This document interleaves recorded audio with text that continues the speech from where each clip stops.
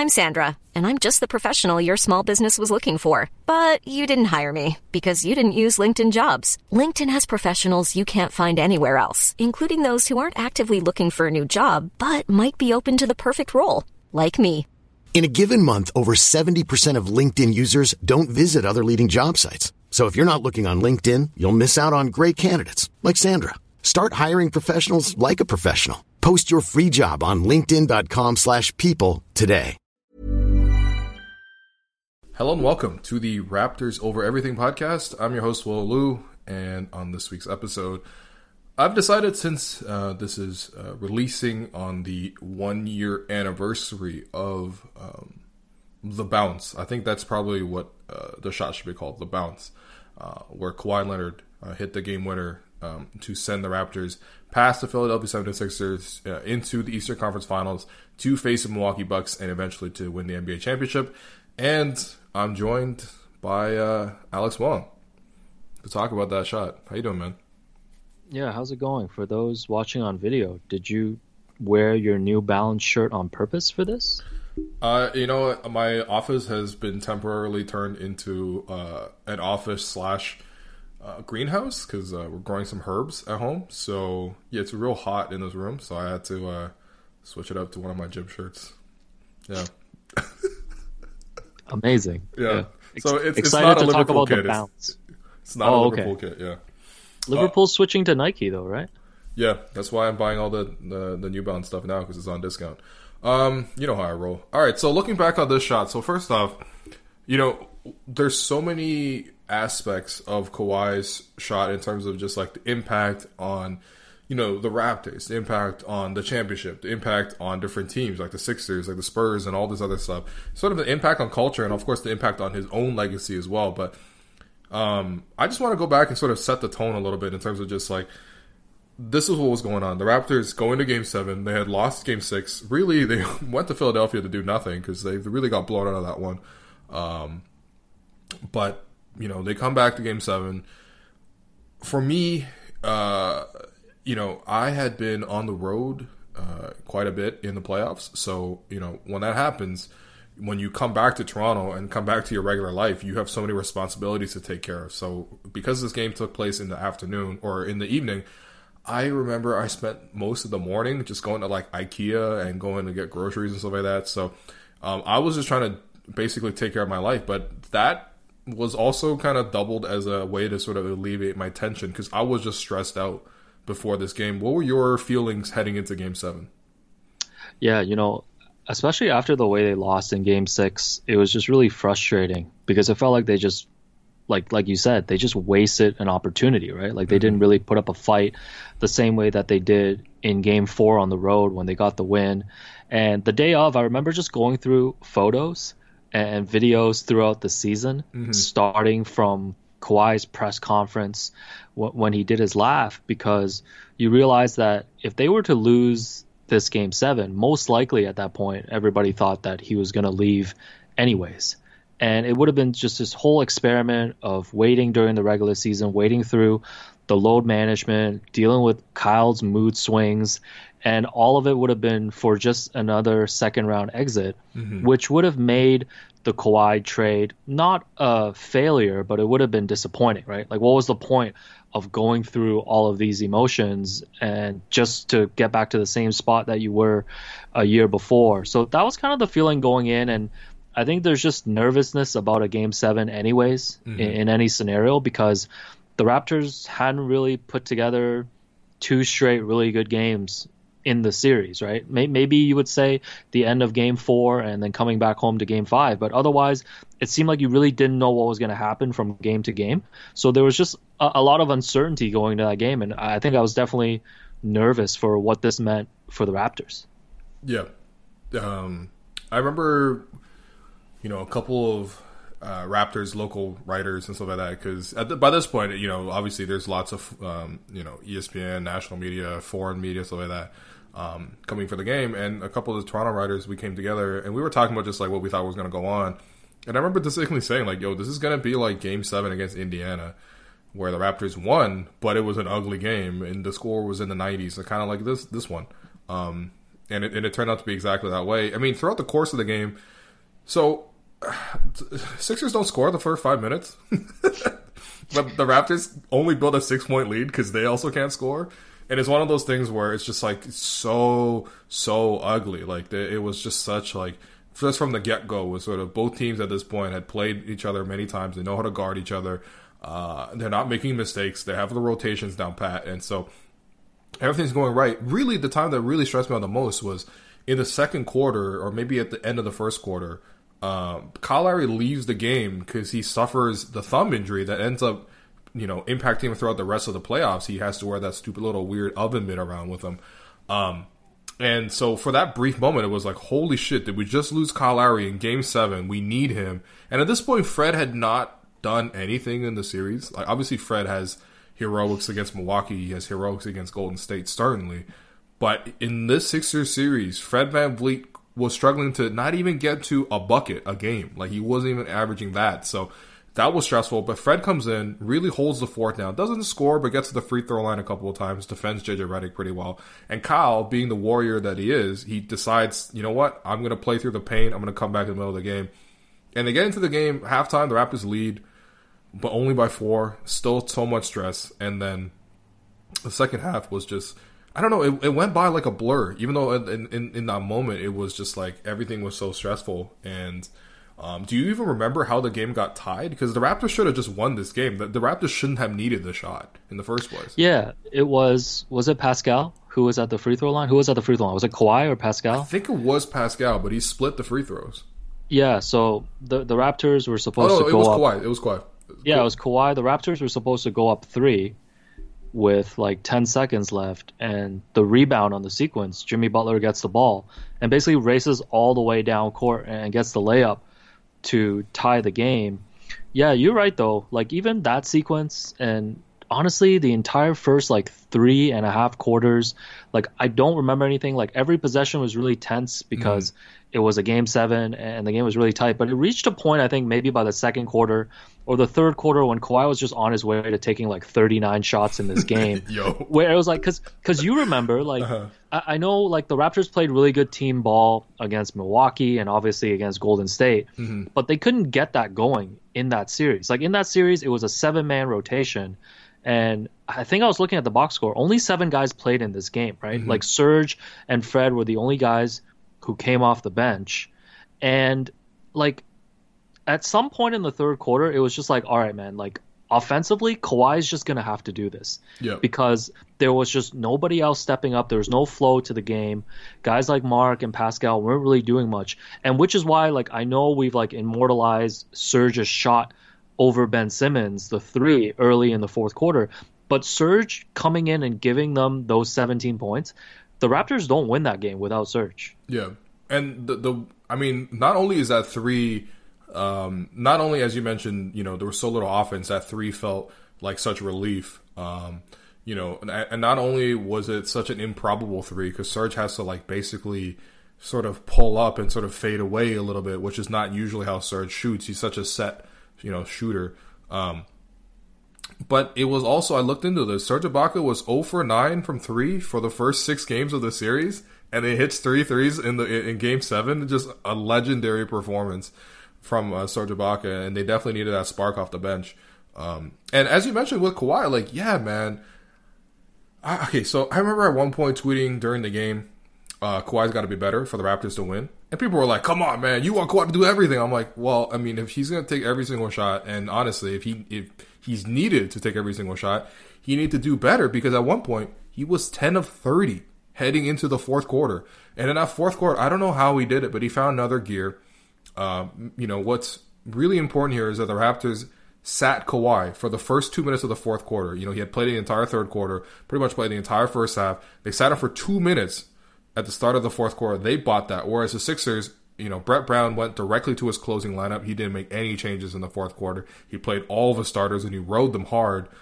Those extra 2 minutes, I think, really allowed Kawhi to recharge his batteries. Just, not to like a full charge, but just like enough so he can finish strong. And in that fourth quarter, he has 15 points. And of course, as you mentioned,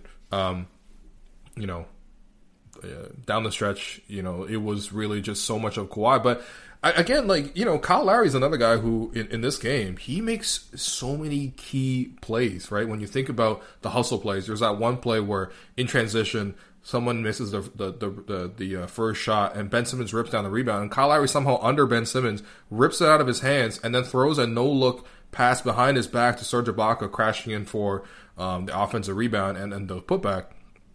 And, him taking charges from Ben Simmons, full on, like tackles.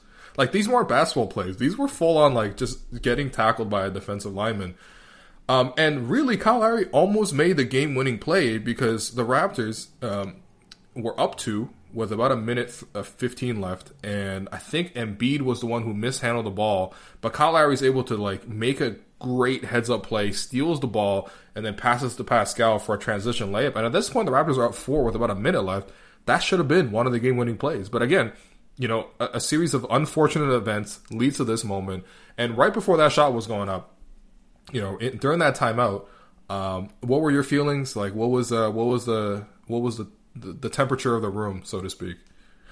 Yeah, I just remember us being at the arena and just being really tense because the Jimmy Butler sequence really came out of nowhere. Mm-hmm.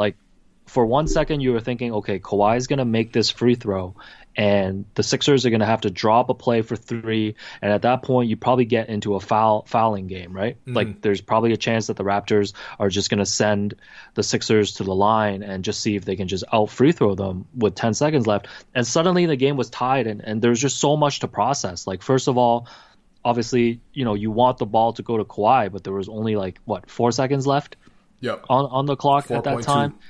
And you're also thinking in the context, too, of most likely you're thinking at that point, this game's going to go to overtime. Yeah. You don't know if the Raptors, the Raptors are going to get a shot off. But, I mean, objectively, the Kawhi shot wasn't a great shot, right? He dribbles to the corner and has to just get it over the outstretched hands of Embiid. And you're thinking if this goes into overtime, and I know Jimmy Butler has talked about it, other guys have talked about it, I don't know if you like the Raptors' chances, right? Because Kawhi has exerted a lot of energy, and the Raptors have a history, and a lot of them were shook in that Game 7. They really needed that game to get over the hump, and of course the Kawhi shot goes in, and it's a completely different team in the next 2 rounds. But in that moment, you're just processing all of that and thinking that, oh man, this seems like it's heading towards another really disappointing playoff finish for the Raptors. That's what I was thinking, to be honest. Yeah, and I agree with you. You know what I mean? It's really funny, and we'll talk about just sort of the impact that it's had on Toronto and sports and stuff like that, but it's really funny to just think about the fact that that was what old Toronto Raptors thinking was as a fan. What could possibly go wrong? How could it go wrong? and expecting that to happen and seeing it unfold. And as you mentioned, it was a big hump, in terms of psychologically, I think, for the fan base, because when that shot eventually dropped in, it was all right, this is finally something right going for Toronto, and it changed completely the ethos of the franchise. We are way, way more confident now because of that shot and because of the championship. Because if that same situation happened again, I would be thinking about all the ways in which the Raptors can score and win this game and have all this glory, because it's just my conditioning is completely different because of that shot. But before we skip ahead to that, though, let's just think about, so while that play is unfolding and Kawhi gets to the corner, he gets that shot off. This has been said so many times, and it sounds so cliche, but it, swear to God, it felt like 10 minutes of just between all the bounces. It felt like an eternity. I'd never really been in a place where 20,000 people at once gasped, and there was a vacuum in the building or something, because everyone is just sucking in so much air. And it really did feel like an eternity. And when the ball finally dropped in, it was absolute pandemonium. I remember hugging you for a solid 30 seconds, and you being get off me, bro, I gotta go work. Because you had to run back to So what happened was Vivek and I had to go with Harrison back to the Yahoo Sports studio. Mm-hmm. And I was thrilled that the Raptors won, but I was really stressed that I had to walk with the crowd outside.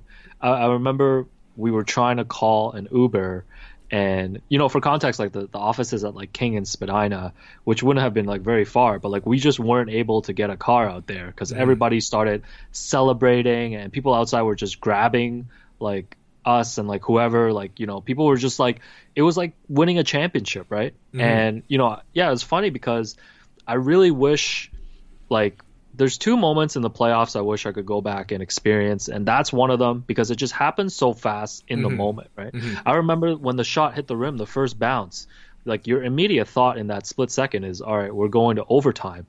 But of course, the next few bounces happen, and just like you're saying, like I can still picture how quiet just the collective crowd was, and just the pandemonium that just happened after is just unbelievable. The other moment, honestly, was game one, just overall game one of the NBA Finals. Oh, yeah. Like, it was such a great experience. Me, you, and Dan Wyke on Media Row. The three amigos, man. Come on. It's a great time. But game one of the NBA Finals was just great because I've never seen that building, like, have that just, like, electric energy, just knowing that it was an NBA Finals game. But, like, going back to this game, yeah, like, I just remember, like, I just couldn't believe, like, too much happened in that final minute. Like, it was not a pretty game, like we've said. And from the Jimmy Butler sequence to Kawhi hitting that shot, like, nobody remembers anything else because all of that stuff happened probably in real time in a span of, like, 3 minutes? Less. Yeah. And it was just, and you think about it, and I know we're going to get into it, like, it changed the course of so many different players and franchises, not even just the Sixers and the Raptors. Like, it was unbelievable when that shot went in. Like, like you said, it just all happened so fast. Yeah. And yeah, those are moments where you really, wish you were a fan. Sometimes, you don't have to wish, sometimes you could just choose. Are we not going to talk about Danny Green going 1 for 3 for 2 points in 30 minutes? Yeah, we're going to spare that for Danny. Still a Toronto legend. Definitely love the city a lot. Okay, let's get to the impacts. So, I think first and foremost, the immediate impact is that it obviously affected the championship, right? Whether the Raptors go on and win in overtime or not, who really knows? But I think what that shot did psychically for the team was just, it brought so much relief to the team, right? Because at that point onward, the Bucks were having a great year. The Warriors were still out there with KD and stuff like that. Like, it was just relief to have gone to the conference finals because at that point you felt like, all right, I'm satisfied with the team hitting its potential, so to speak, right? Like, I could be comfortable with, if they fought hard and lost to the Bucks, I could be comfortable with that. Obviously they had more potential than that and they were better than the Bucks. All that's, whatever. But at the time it was just this relief of just like, wow, like they really got this, off their backs. And I think that sort of psychic boost really helped in two ways. One, I think that relief really allowed the rest of the bench guys to really realize, like, look, we got to step up. And I think for the team itself, like, they really needed just more pieces to emerge. And obviously, Fred and to a lesser extent Norm are those guys that end up showing up for the rest of the playoff run. But it also just like, it was just the toll off of a guy like Kyle Lowry. Like, it changed his narrative so significantly. Serge was able to get a huge confidence boost in the Sixers series.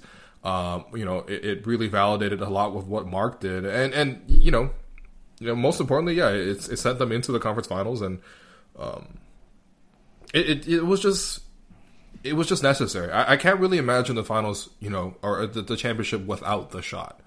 Even though they would have just gone to overtime, they could have won anyway. But yeah, I think you make a really good point about the psyche of the team. Because that was like shedding the weight of just all the playoff failures against LeBron too, right? Like, to know that they were going to almost lose in the second round again. And I feel like once they got to the conference finals, not only did they start, like, they were able to just look forward now. Like, they knew they had Kawhi, and they knew, the supporting guys knew they had to step up. And with Kevin Durant having hurt himself against Houston in the second round, like, you're not looking past Milwaukee, but you're really looking at this like, okay, like, we can actually have a shot at not just making the finals, but winning the championship, right? And I think knowing that you're now just 2 series away, it really does change the perspective. And, like you said, man, like, it just galvanized the team. Like, people talk about Kawhi's performances against the Bucks, like his defense on Giannis, and obviously he was huge in Game 5 and Game 6 to help close out the Bucks. But I think about Game 4 when Kawhi was coming off like that double overtime game, and he was limping.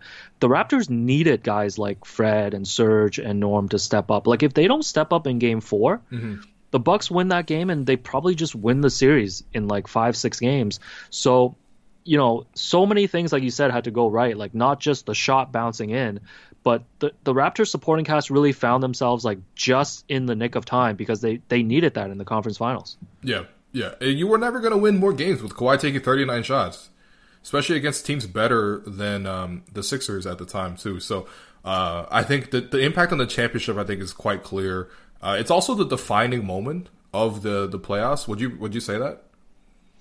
Yeah, I think so. It's funny because it's the second round, right? Yeah, that's the weird thing. Yeah, it's not like they hit the shot and it's the championship. This isn't Michael Jordan in 1998. Okay, that's enough.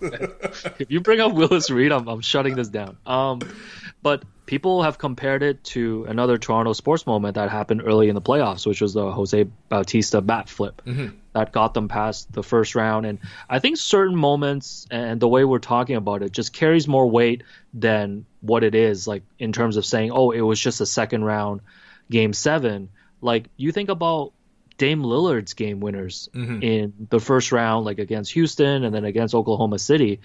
Even though those are first round matches, like those are going to be the moments that are signature moments for Blazers fans for this like generation. Yeah. And for the Raptors, it's the same thing. And like you said, I think just the context of it for them, like shedding all their demons and for it to happen in such a dramatic way. Like if there was a franchise who deserved to be the first team in league history to have a Game 7 buzzer beater, it's probably the Raptors, man. Yeah. Like they were thoroughly embarrassed the year before by LeBron, and the year before that, and like 2 years before that. Like they and all like right, we don't need to go through all that. All right. Yeah. Enough but people kept going over like the Vince Carter shot too, right? Yeah. From 2001 and trying to draw the parallels because it was against the Sixers in the second round. Like the Raptors literally with that shot shed everything.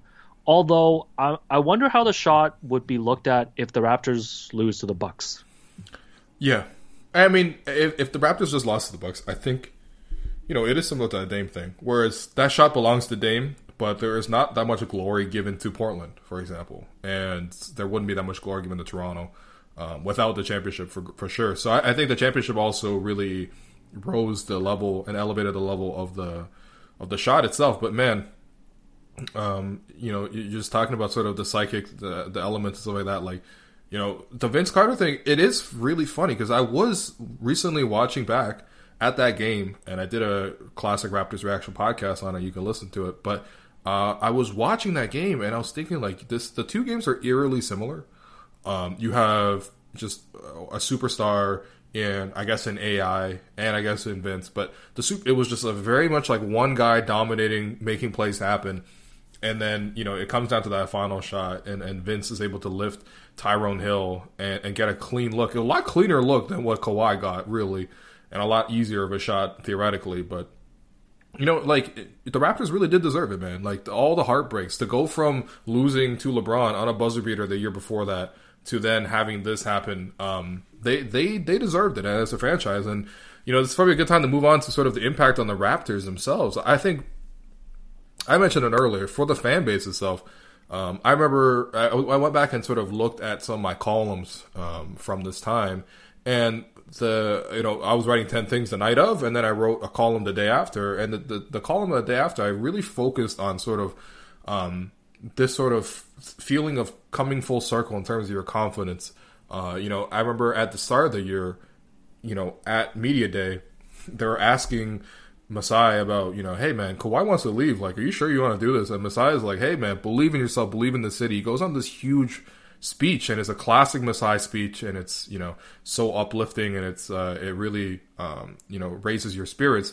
And, I think about it as, at that time when that was said, I don't know if anyone believed that. I don't know if people really had the confidence to go about that. And I think from after Kawhi hit that shot, and pretty much onward, like even throughout this whole entire season where the Raptors are third in the NBA in terms of the record at the time it's been suspended, it's just been an entirely different thing. I think that shot really made the fan base and the franchise really believe in itself. And that's such a beautiful feeling. You know what I mean? It's for anybody who's ever had a lack of confidence to move from sort of that into sort of just moving through life with confidence. It really does change everything. And it's made just being a Raptor fan so much more enjoyable.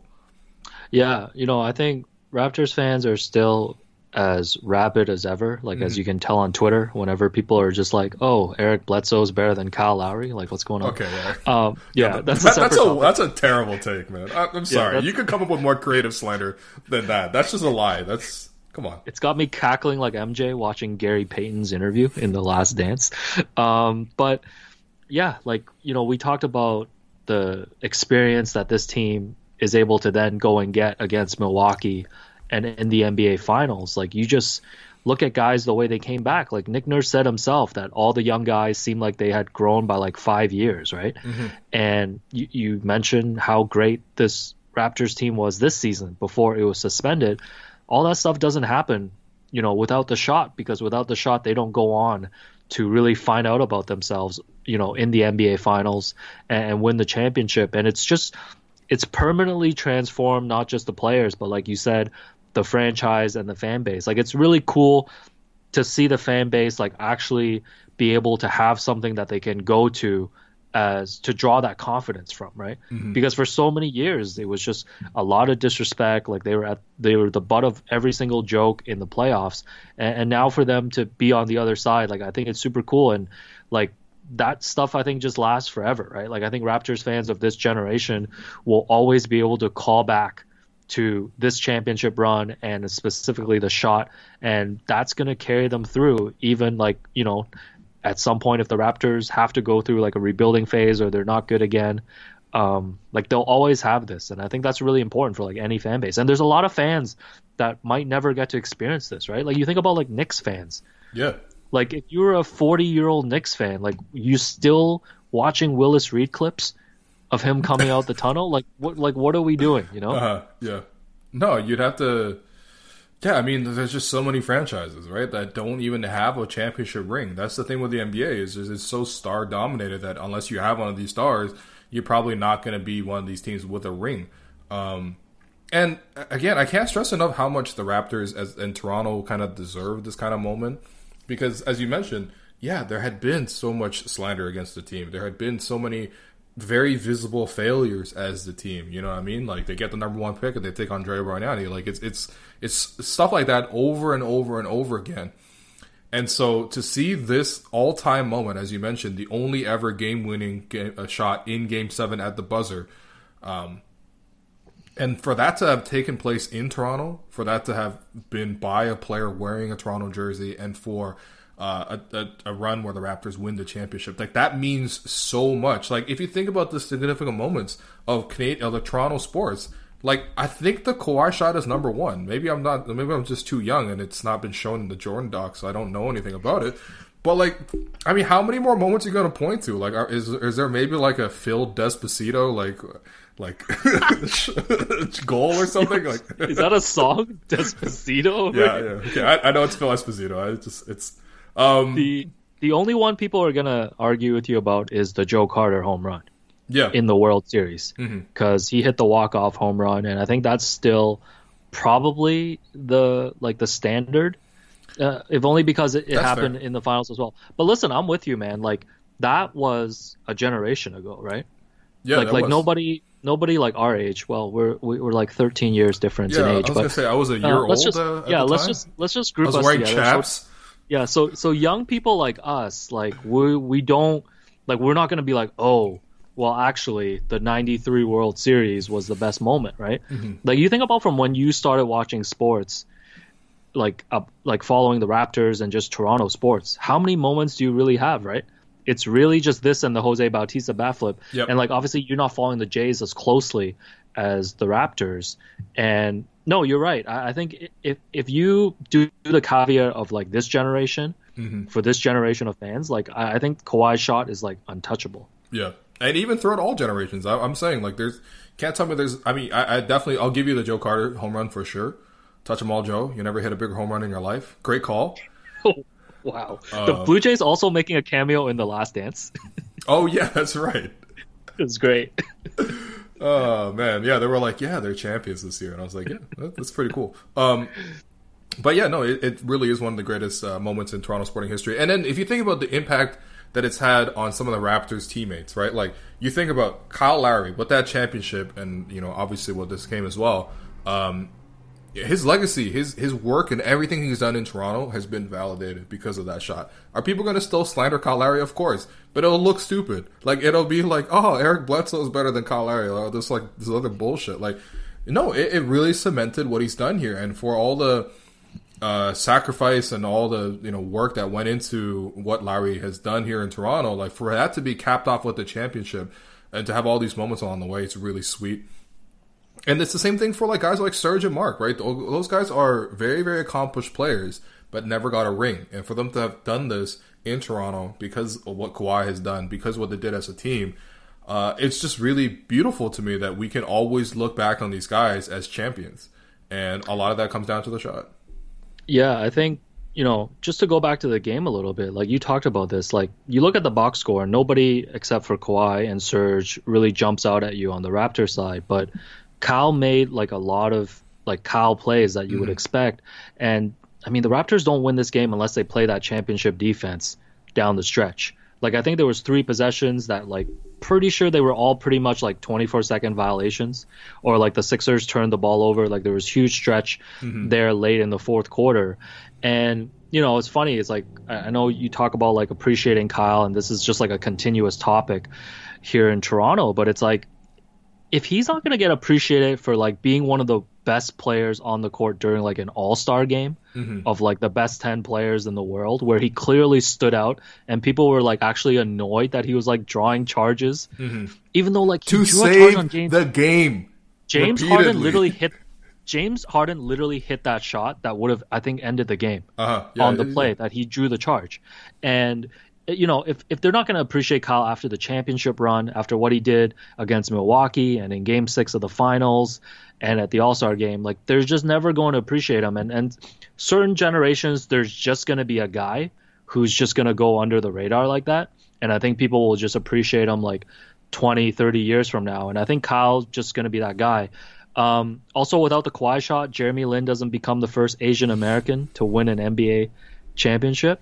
And Nick Nurse too, right? Like I think Nick Nurse really jumped to the national stage in the Milwaukee and Golden State series. Yeah. He did some good things in the Sixers series too, because him deciding to go super big with Serge and Mark in the front court, with Kawhi playing 2 guard and Pascal playing 3, with Kyle playing in the 1, is a brilliant move. And if he doesn't figure that out early in the series against Philly on the road, then there's not even an opportunity to hit the shot. But I agree, like this is, we're now talking about, we're giving Nick Nurse the Matt Thomas propaganda treatment. Can we agree on that? Oh, I mean, isn't he like legitimately the winningest coach in NBA history? Well, that is a fact. That is a fact. And it's funny you mentioned the big lineup, because remember during the regular season, we'd be like, what's Nick doing? Like always tossing out these different lineups during games, because we were just so used to like Dwayne just running the same rotations like during the regular season, not experimenting. And that was one of the things, like he played Mark and Serge together in different stretches towards the end of the regular season, and it paid off like in the Sixers series, right? But if Kawhi doesn't make that shot and the Raptors lose, I mean, first of all, Dwayne has a lot of ammo. Oh man. Then Nick would have been knocked out in the second round. And Nick doesn't get any of this buzz, right? Because now Nick is like, other teams are copying Nick's defense. Like Nick is like, he's getting invited. Well, he already got invited to hang out with Phil Jackson. And Nick is just talked about with a reverence around the league that I don't think you would get if he loses in the second round. Yeah, so much respect to Nick. And now Nick can talk about how he can walk into the building every day and see a championship banner. And a lot of franchises can't say that about a team in the last, decade. Like in Detroit. But, the other guy, in terms of validating their legacy, is Masai Ujiri, right? Because, I mean, man, people were really going in on Masai. People were going in on him. People loved DeMar DeRozan. It was it was a calculated gamble, but a lot of people weren't willing to make that gamble. For Masai to make those kind of ruthless moves, to let go of the Coach of the Year in Dwayne Casey, to let go of DeMar DeRozan, who is a beloved franchise player, to get Kawhi. I mean, think about it. If the Raptors lose in the second round, what are we saying about the trade? We're probably saying, well, that was a fair trade, but also, like, the Raptors are rebuilding now. They probably have moved most of the veterans. I'm not even sure if the development curve for the younger guys still happens in the same way. Hopefully it does, but maybe it doesn't. You never know. And, instead, Kawhi hits the shot, the Raptors win the championship, and Masai Ujiri is regarded as the number one executive in the NBA. And he's so coveted. It's funny because, I mean, I still remember Masai having to do the press conference here in Toronto, and he probably just flew back from Nairobi where he made the trade, and he was like sweating because the media was just like going after him. Shout out CP24, I believe, asking him whether DeMar's numbers should be retired. Like that was like one of the first questions he was asked, and I think smart people, like, people like us who follow basketball and stuff, like, we know how that trade worked. Like, if it didn't work out, the Raptors were probably just going to rebuild anyways, and they would have shed DeMar's contract in the process. Like, it was a really low risk gamble. Like the only risk you were taking was that Kawhi was going to be injured, or Kawhi wasn't going to report here and play the whole season. But it was a trade that made total sense, but Masai took a lot of heat for it, right? And especially because the city loved DeMar so much. It's funny, like, I think about it too now, like, I think we would look at the Marc Gasol trade differently too, right? Like, if the Raptors don't win the championship, you're like, oh, wait, now we have an aging Marc, but we lost JV, who, like, for all his weaknesses, is a starting center in this league. And, I don't know if they were going to pay DeLon Wright when he hit free agency, but you would have given up, you would have looked at it as like they really mortgaged a lot of what could have been part of the rebuild to go for a playoff push that ended in the second round, right? But instead, like you said, Masai is being chased by every single team. Like, you remember, right after they won the championship, 1 minute later, Woj is the Wizards are circling Masai. Like, okay, all right. Only person, I don't even want to make that joke. But yeah, I mean, shout out for Woj. He couldn't have just waited like a minute for that one, definitely. Yeah, like it changed Masai's legacy so much. And I think, the thing with Masai's legacy is you want to root for him even more because of what he stands for, and sort of it's bigger than basketball with Masai, right? Like, I was watching a recent episode of Open Gym where they showed, Pascal going home to Cameroon, and around that same time, Masai was hosting a Giants of Africa camp out there. And for Pascal to be able to show up at this camp, be with the players, be an inspiration to these guys. And there's one scene where Masai surprises Pascal because the Larry O'Brien trophy was out there, and Masai was able to pass that to Pascal. Pascal was able to share that moment with all the players there, touching the Larry O'Brien trophy and stuff like that. Like, first up, these moments, again, most of these moments won't happen without the shot, because obviously the shot, factored in so much. But, because there is a championship, because there is this example, you have these beautiful scenes, and you have the kind of impact that Masai is able to do, and it lends so much credibility. And not that necessarily he didn't have credibility. Like, everyone already knew Masai was an excellent GM, but it's different. You can't go to the Giants of Africa camp and tell people, like, hey, I once traded Carmelo Anthony when I had no trade leverage whatsoever. Or like, hey, I got a future first round pick for Andrea Bargnani. Those are great stories to tell, but it's not the same as being like, this is the Larry O'Brien trophy, and you get to touch it a world away and bring it to those, just in that opportunity. And so I'm really thrilled for what it did for Masai. And I really do think that, the championship as a whole really did change the organization, because they just carry themselves differently now, man. Like, on media passes and stuff like that, it all says championship Raptors, Like, the Raptors are really, really leading into this. And they should, because, they deserve it. They're a championship organization now. Wow, this guy's framing his championship media pass now? No, I think that's a really great point. You think about, like, Serge and the documentary that he did, being able to go back home and show his championship. And just the amount of pride that people have. Like, you can't quantify how many of these players that are like in Africa or attend the Giants of Africa camps that look up to people like Serge, like Masai, and like Pascal. Like a championship changes that equation so much, right? Yeah. Like it gives them a goal to really work towards. And you're right, like I think it really changed the perception of the Raptors organization. And this might have been unfair because, you know, the Raptors have been a great organization since Masai has come here. But again, without the championship, you are looking at a team that's fallen short, right? Like they would be looked at as a small market team that did all that they could, but couldn't ultimately get over the hump. But instead they did. And, you know, it's a shame that Kawhi left. And, you know, that's a whole other conversation that we've had like so many times. But, you know, you hope that this is something that, you know, whether it's a Giannis or whoever it might be, just free agents and just agents in general will look at the Raptors and really respect what they've done and maybe consider them as a free agency destination from here on out. And again, a championship changes that, right? Like you can't really pitch yourself if you got bounced in the second round.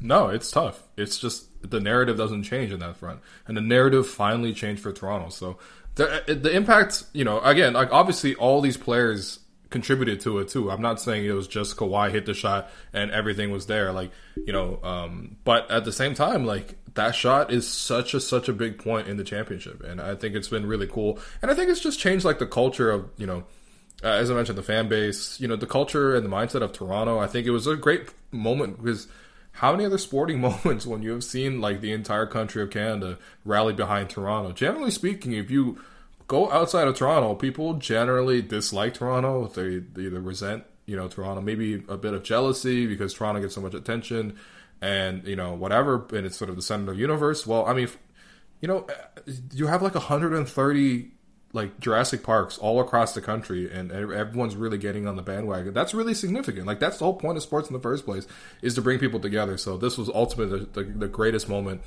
in the last couple of decades here for just, you know, just not to say sports in Canada, but especially professional sports in Canada, outside the Olympics and stuff like that. So let's look at sort of the impact that it's had on some of the other teams across the league. The three I've really identified were the Sixers, the Spurs, and the Bucks. I think those are the three that were most directly impacted. Let's start with the Sixers. So because this shot didn't go in, you have to really consider like where the Sixers were at that time, right? Because the Sixers go through this extended rebuilding process, the quote unquote the process. The tanking is next level. They're winning like 10 games a year. They're losing every game by 30. They're playing G League guys and they're cutting like the rookie of the year and stuff like that. It's bad. So they had to take a lot of shit to get to the point where they could even be in the playoffs with a Ben Simmons, with an Embiid. And they got a new GM because their last GM tweeted, and because the last GM before that got ousted by Brian Colangelo's dad. It's the whole thing. It's a lot has happened. But, you know, Elton Brand decides, you know what, this is our moment, we're going to win now. They trade for Jimmy Butler. They'd use a lot of other assets to get Tobias Harris. They want to win the title. They thought they were going to win the title. So when you're looking at 4 max contract level players trying to go in and you know, go past the second round, and they failed. I mean, you know, all the things that we said about, man, how does Masai look if Kawhi misses that shot? Well, I mean, like, you don't have to wonder what if. The Sixers are living out that what if, right? You know, Butler moves on. Tobias Harris is there. I don't know if he's very popular, to be honest, because he's getting paid so much. Simmons and Embiid are on the clock. People are saying break it up already. Like, you know, so much could happen on the bounce. Yeah, you know, the Sixers, it's funny because they basically, like you said, made the same type of moves as Masai did. Like Masai got Kawhi and Marc Gasol, and Elton Brand got Jimmy Butler and Tobias Harris. Mm-hmm. And I mean, we can look back now because we know Jimmy ends up in Miami, and he's been like really vague about things, but it seems like him and Brett Brown just like did not get along, and that's one of the reasons why he wanted to leave. And I think he felt disrespected because the Sixers didn't come out and offer him the max at the start of free agency. But if they make it to the conference finals, or if they make it to the finals, probably a likelier chance that they would have brought Jimmy back instead of, you know, switching to like Al Horford and like trading for Josh Richardson.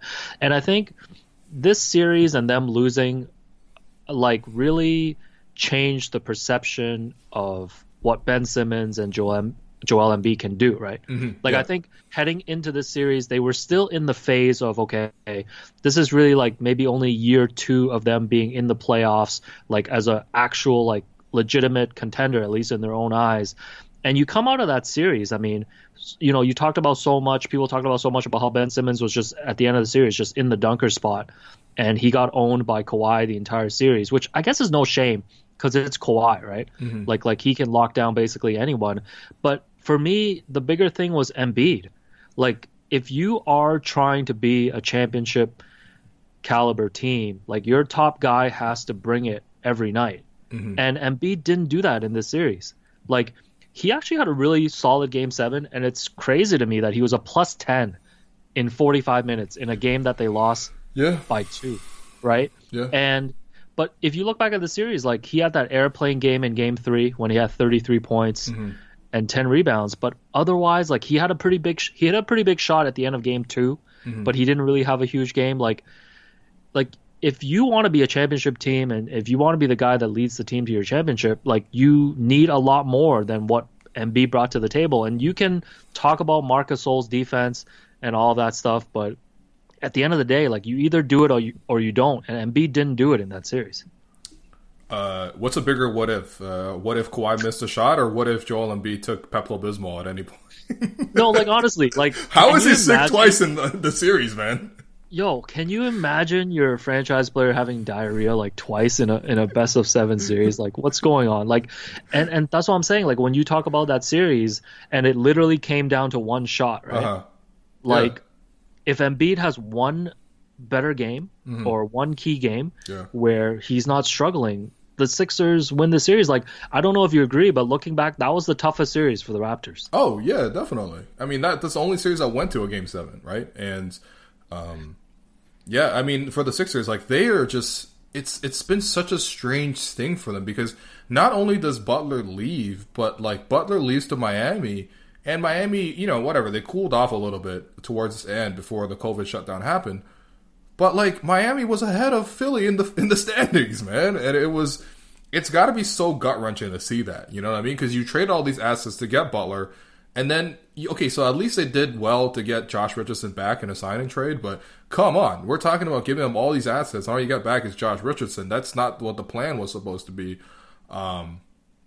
So for the Sixers, I think they're in a weird spot. For the Bucks, it's a weird spot for them too, because, you know, in the same way that the shot and the Raptors advancing put the Sixers on the clock, put Ben Simmons and Joel Embiid on the clock, because the shot happened, because the Raptors went on to Milwaukee and ended up sweeping Milwaukee, like, you know, the now all of a sudden the Bucks are on the clock, right? Like, they have 2 more years of Giannis under contract. And, you know, this year, the COVID shutdown happens, and who knows? It sounds like the league is going to come back eventually, but we don't really know exactly what's going to happen. But, you know, it really took away a year of prime Giannis, a year where the Bucks break out, a year where, you know, it's an old team, but that old team was productive. They were close to, there were 60-plus wins, you know, and all of a sudden that whole year is for nothing. And, you know, suddenly you're on the clock now with Giannis, so...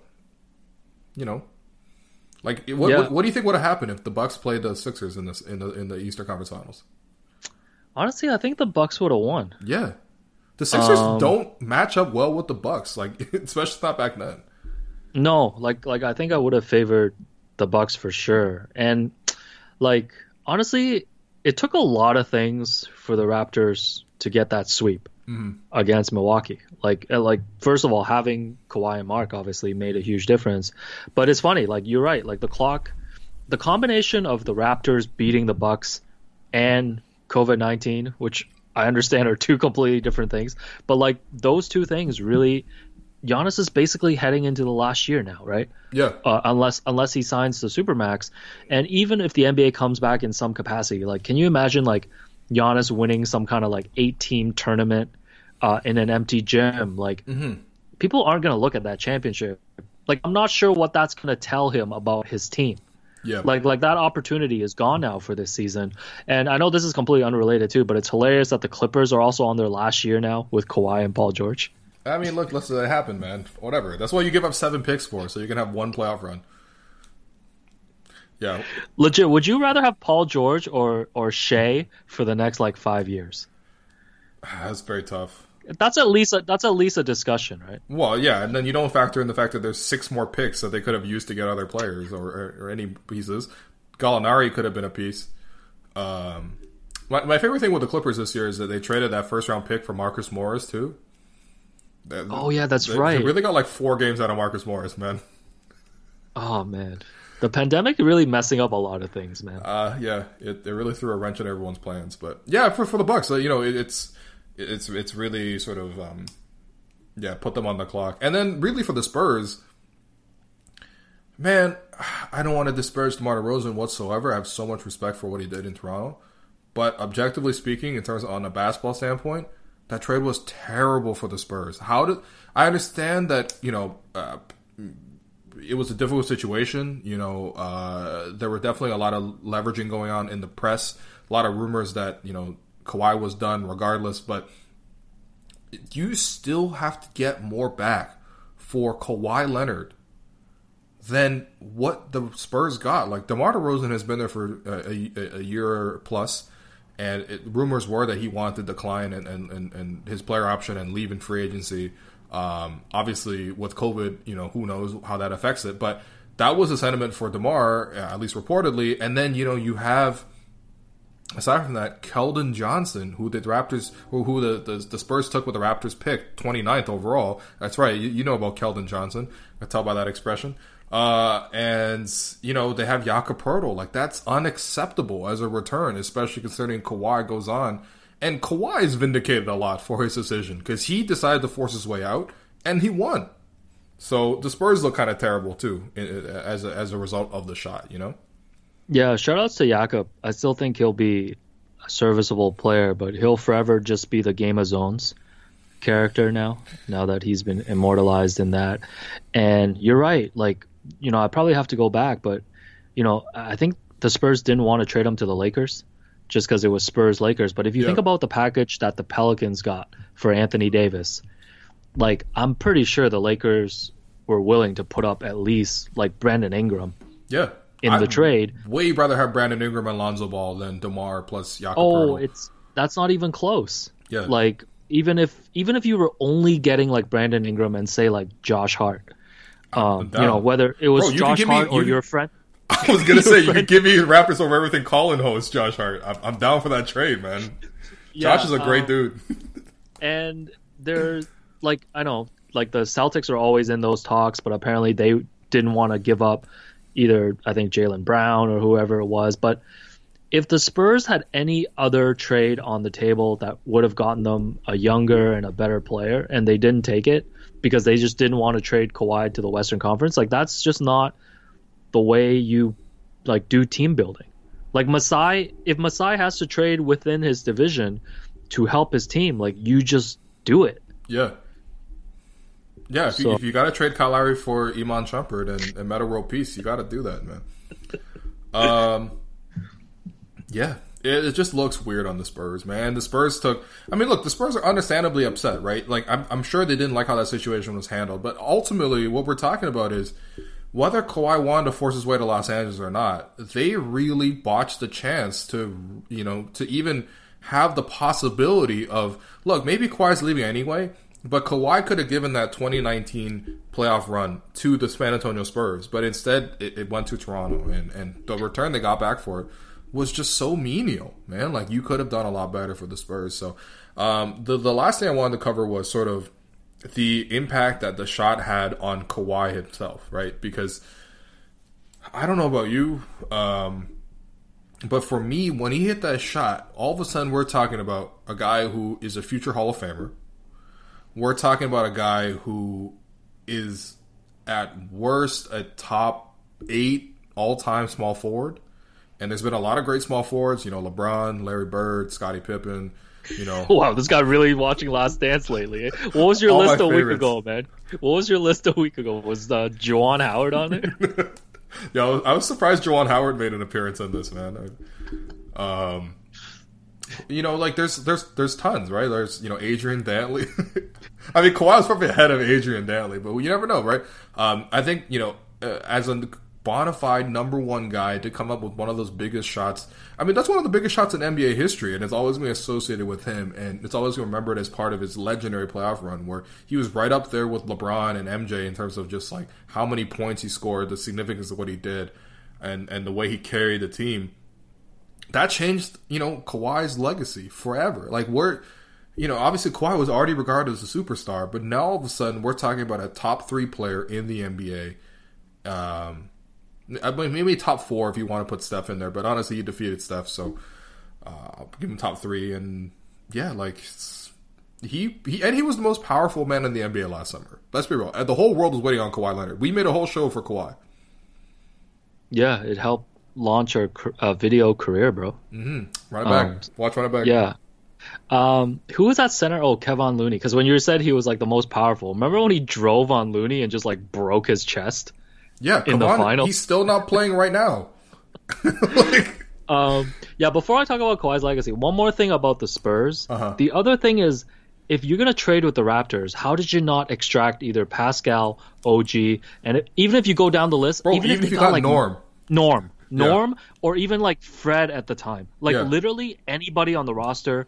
Like, listen, man, Pirtle's fine, but like, you're telling me if you're gonna give up Kawhi, like if Masai was really that desperate to make that trade, he wasn't gonna throw in like at least a Norm in there. Mm-hmm. Like I understand if he made Pascal or OG untouchable, but like, how did you not extract at least one other young guy from the Raptors? You can't pass up a chance to get Thiago Splitter 2.0, man. You just can't do it. I'll never get over that package. But with Kawhi, like, I think it's not just the shot, right? Like, it's the overall playoffs when he was drawing comparisons to Michael Jordan. And it reminded people, too, a lot of, like, what LeBron James did with his heavy lifting when he was in Cleveland. Like, obviously, Kawhi had a supporting cast, but it really put people on notice that, Kawhi could be this one superstar guy who could lead a team to a championship. And the shot and his Game 5 against Milwaukee, his Game 5 fourth quarter push in the finals, when the Raptors almost won the championship on their home court. Like, all of those moments put together, like, it does send him into a different stratosphere. And it's funny because he was already kind of there, right? Like, him playing against LeBron in the finals those 2 times. And everybody remembers the clip of when LeBron sees Kawhi checking in and he just can't believe that, he has to play against him again.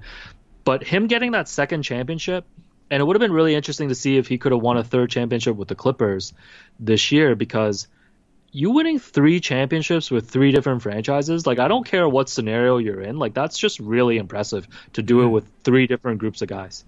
Yeah.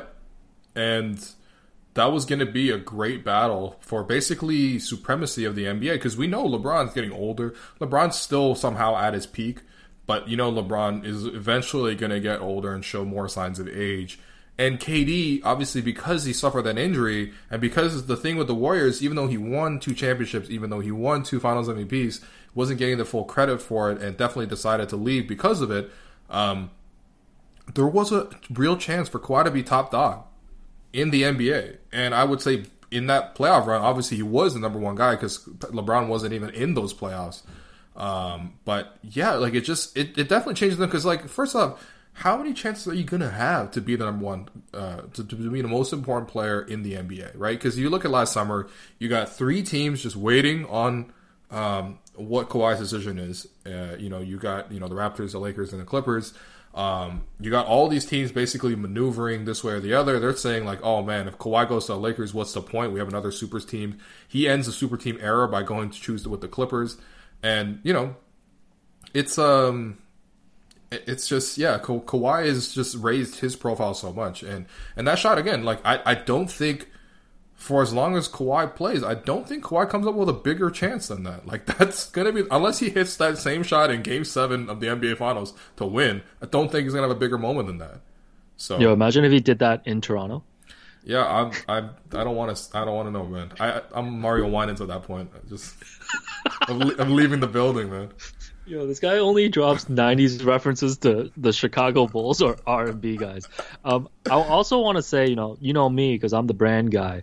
Shout outs to New Balance too. It was a huge win for New Balance because, this was a week away from the Boardman Gets Paid oral history that came out, I believe. It was during the conference finals. And they were able to just put Kawhi on like the Young Dundas billboards and sell T-shirts.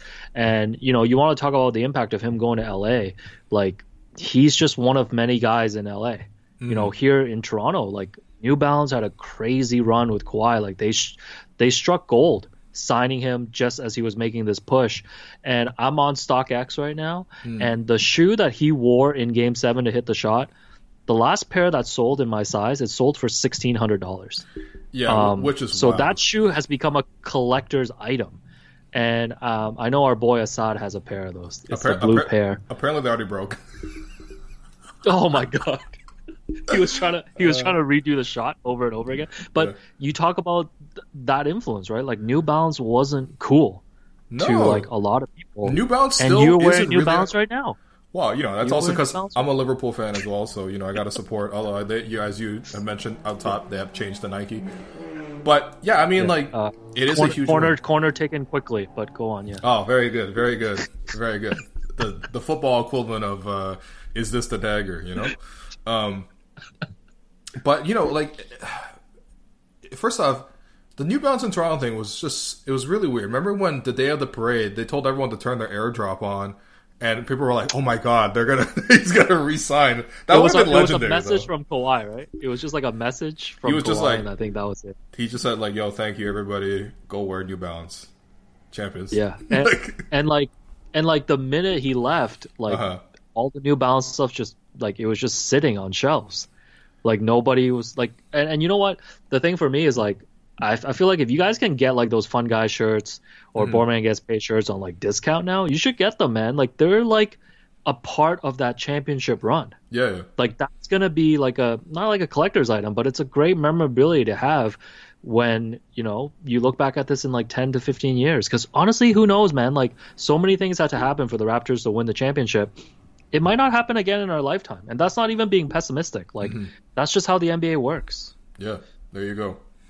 And then lastly, what I didn't put on the rundown is the impact that it's had on us. I mean, like without this, you're not a published author. Oh, wow. Yeah. There is no We the Champs. Go buy it on Amazon. Actually, and maybe that's not a great time. No Amazon, man. Yeah. Not anymore? Okay, all right. Well, at some point you should go get it wherever you can. But no, I mean, like just seriously though, like in terms of professionally and things like that, like we had so many opportunities because of this. And I still think about like, the first time I ever covered the Raptors, it's just like specifically on this one beat, all this happens, and we were there to see so much of it. I don't know. I'm just bringing it up because it's been awesome for me. Thank you, Kawhi, for doing that, man. No, like seriously, Yahoo had the idea of letting us do the Kawhi Watch series, which I think was super fun, and that's obviously turned into Run It Back. And that did like set us into a different sphere in terms of like we were doing a lot of writing and podcasts before, and now we were doing video work, right? And that stuff honestly doesn't happen unless Kawhi's showing up like on vacation with like a Shoppers Drug Mart bag. So like, bro, why did he do that? What a tease, man! Remember him going to the Blue Jays game? Like, this man was checking off the whole list. And bro, no one was even looking for the Blue Jays that year, man. Bro, the Blue Jays were bad last year. Blue Jays what was he going to watch?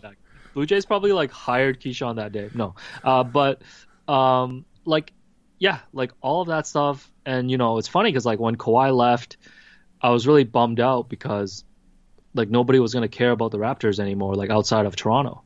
Like all of the national media attention was great too. Like I was able to do a lot of different stories. Like I wrote about like Jeremy Lin in the New York Times. Like I was able to do all these things because everybody wanted Raptors content, right? And like same for you. I feel like people were already following your work with the Raptors, but like it's different when they're able to follow it with the team in the NBA Finals. Yeah. Right? Like you no longer had to write about like quitting on MLSC and calling them cowards in the first round. Relax. I've rebranded. Allow me, please. Take away that championship media pass. But all of that stuff. And I was really bummed out when Kawhi left because I was like, man, nobody's going to care about the team this season. And like, how are we going to top that? And I think it's such a credit to this team this season that honestly, it was probably more fun this year covering the team because less stress. You've got the pride of the championship and the banner hanging. And this team like did not disappoint. They like exceeded all expectations. So not only shout outs to Kawhi, but like the impact that he left on the rest of the guys who were able to go on that championship run and now have this championship mentality. Like it's super cool that the Raptors just have that as part of the fabric of their organization now. Yeah. No, this was really the 1994 Chicago Bulls when MJ went to play baseball. Bro, I know you don't remember, but we were filming these season preview videos before the season started. And I legitimately said that this team was going to be like when Pippen took over. And you just looked at me because back then you had only watched basketball from 2007 and on. So now I hope you appreciate all my old references now that you've watched The Last Dance exactly once. No, but there are some parallels. You really talk like you watch Larry Bird now. It's wild. Yo, I'm now Bill Simmons. I was there physically when. No, the parallels are the exact same. Like so in terms of who would have been the Pippen that refused to go into the game. Oh man, honestly, I feel like Serge is most likely. No, Serge is losing Horace Grant to free agency and then missing that interior presence, and then Serge celebrating. Fred is definitely B.J. Armstrong. I don't know if John Paxson wasn't there anymore, but John Paxson's Matt Thomas. Okay. I don't know who's Kukoc. Do we have a Kukoc? I guess Kukoc is like a younger guy who breaks off. Like, I wouldn't say Pascal because Pascal was with the title team. I don't know, man. Maybe the parallels aren't perfect. Also, I only know the Jordan doc, so I don't really know much about it otherwise. No. But the overall narrative is the same because people just wrote them off. Like I was looking at that Bulls team when Jordan went to play baseball. Their preseason odds to win the championship was plus 1,500. Wow. So they were basically like, I don't know, like the Charlotte Hornets. You think MJ bet on that? Yeah. Think MJ placed a bet with Sim Bular to bet on that? MJ parlayed it with him batting over 200. And he won. No, but like they were like just like complete written off. And like we don't need to rehash this, but legitimately there were people that thought the Raptors were going to become like the Cavs without LeBron. Yes. Like without, obviously it was people who didn't follow the team day to day. And like I couldn't have, like we both predicted that the Raptors would win like 50 plus games, I think, in our preseason prediction, but you couldn't have predicted that they would play this well and just really like inspire the fan base the way that they did. Yeah, and especially if I told you that this team wasn't even going to be healthy. They were going to be missing key guys for the rotation, every single key guy in the rotation for extended periods of time. And for all that to happen and for them to be where they are now, it's really impressive. So, yeah, the 1 year anniversary of the shot, man. What a great time. But, nothing was the same. I sound like Keyshawn. Oh, my God. This guy's going to start quoting Nav. Do you have a Nav lyric? No, I'm not Brown, so I don't have it. I'm listening to Anders watching 88 Rising's Asia Forever tour. Holy. So, that does it for the podcast. Alex, thanks for coming on. If you somehow want more of me talking to Alex and Alex talking to me, which you can find widely now, but there is something that you're doing called the Stephen LeBron Radio. What is this project about? Yeah, I just need a routine while sports is suspended, so I'm doing a daily podcast, episodes Monday to Friday. If you're only looking for Will Lou content, Will Lou is usually the Friday guest, so the weekly Friday guest. So we just recorded another Linsanity episode, and we decided that we don't want to talk about Jeremy anymore for 18 months, and we're going to talk about our favorite dim sum items next week, just so we can talk about how our friend of the community, Joseph Cacharo, thinks fried squid is the best dim sum item. That one's on that one took me by surprise. He's been slandered across different platforms. No, he deserves to, man. Come on, that's not top 3, man. That's wild. That's like putting Tracy McGrady on your Raptors Mount Rushmore. Like, come on, man. What are we doing? Yeah, no, it was fun going through the 1 year anniversary, and I feel like you're probably gonna do this like every year. Yeah, probably. Because honestly, I remember because the day after the shot happened, I went into the office, and even though I did a very long reaction podcast, I then talked to, Big V about the significance of the shot immediately. So, in that aspect, you are once again number 2 behind me on this pod. So thanks everyone for listening.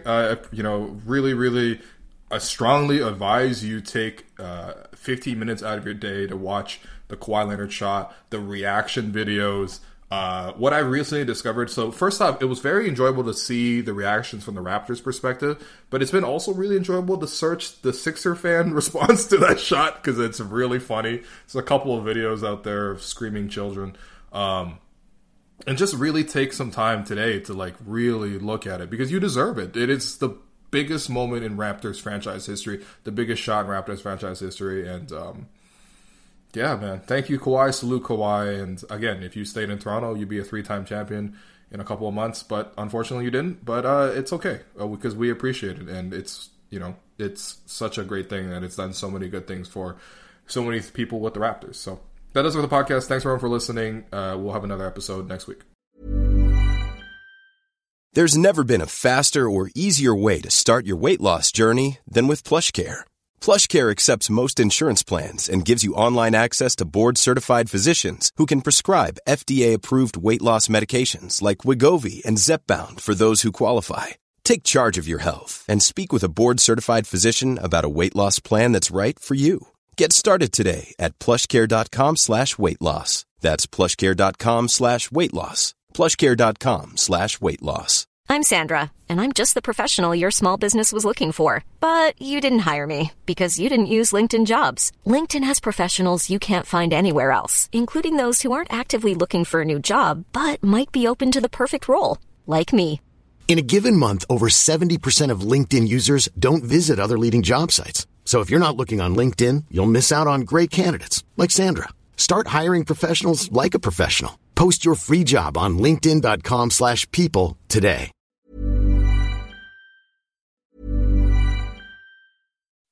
When you make decisions for your company, you look for the no-brainers. If you have a lot of mailing to do, Stamps.com is the ultimate no-brainer. Use the Stamps.com mobile app to mail everything you need to keep your business running with up to 89% off USPS and UPS. Make the same no-brainer decision as over 1 million other businesses with Stamps.com. Use code PROGRAM for a special offer. That's Stamps.com, code PROGRAM.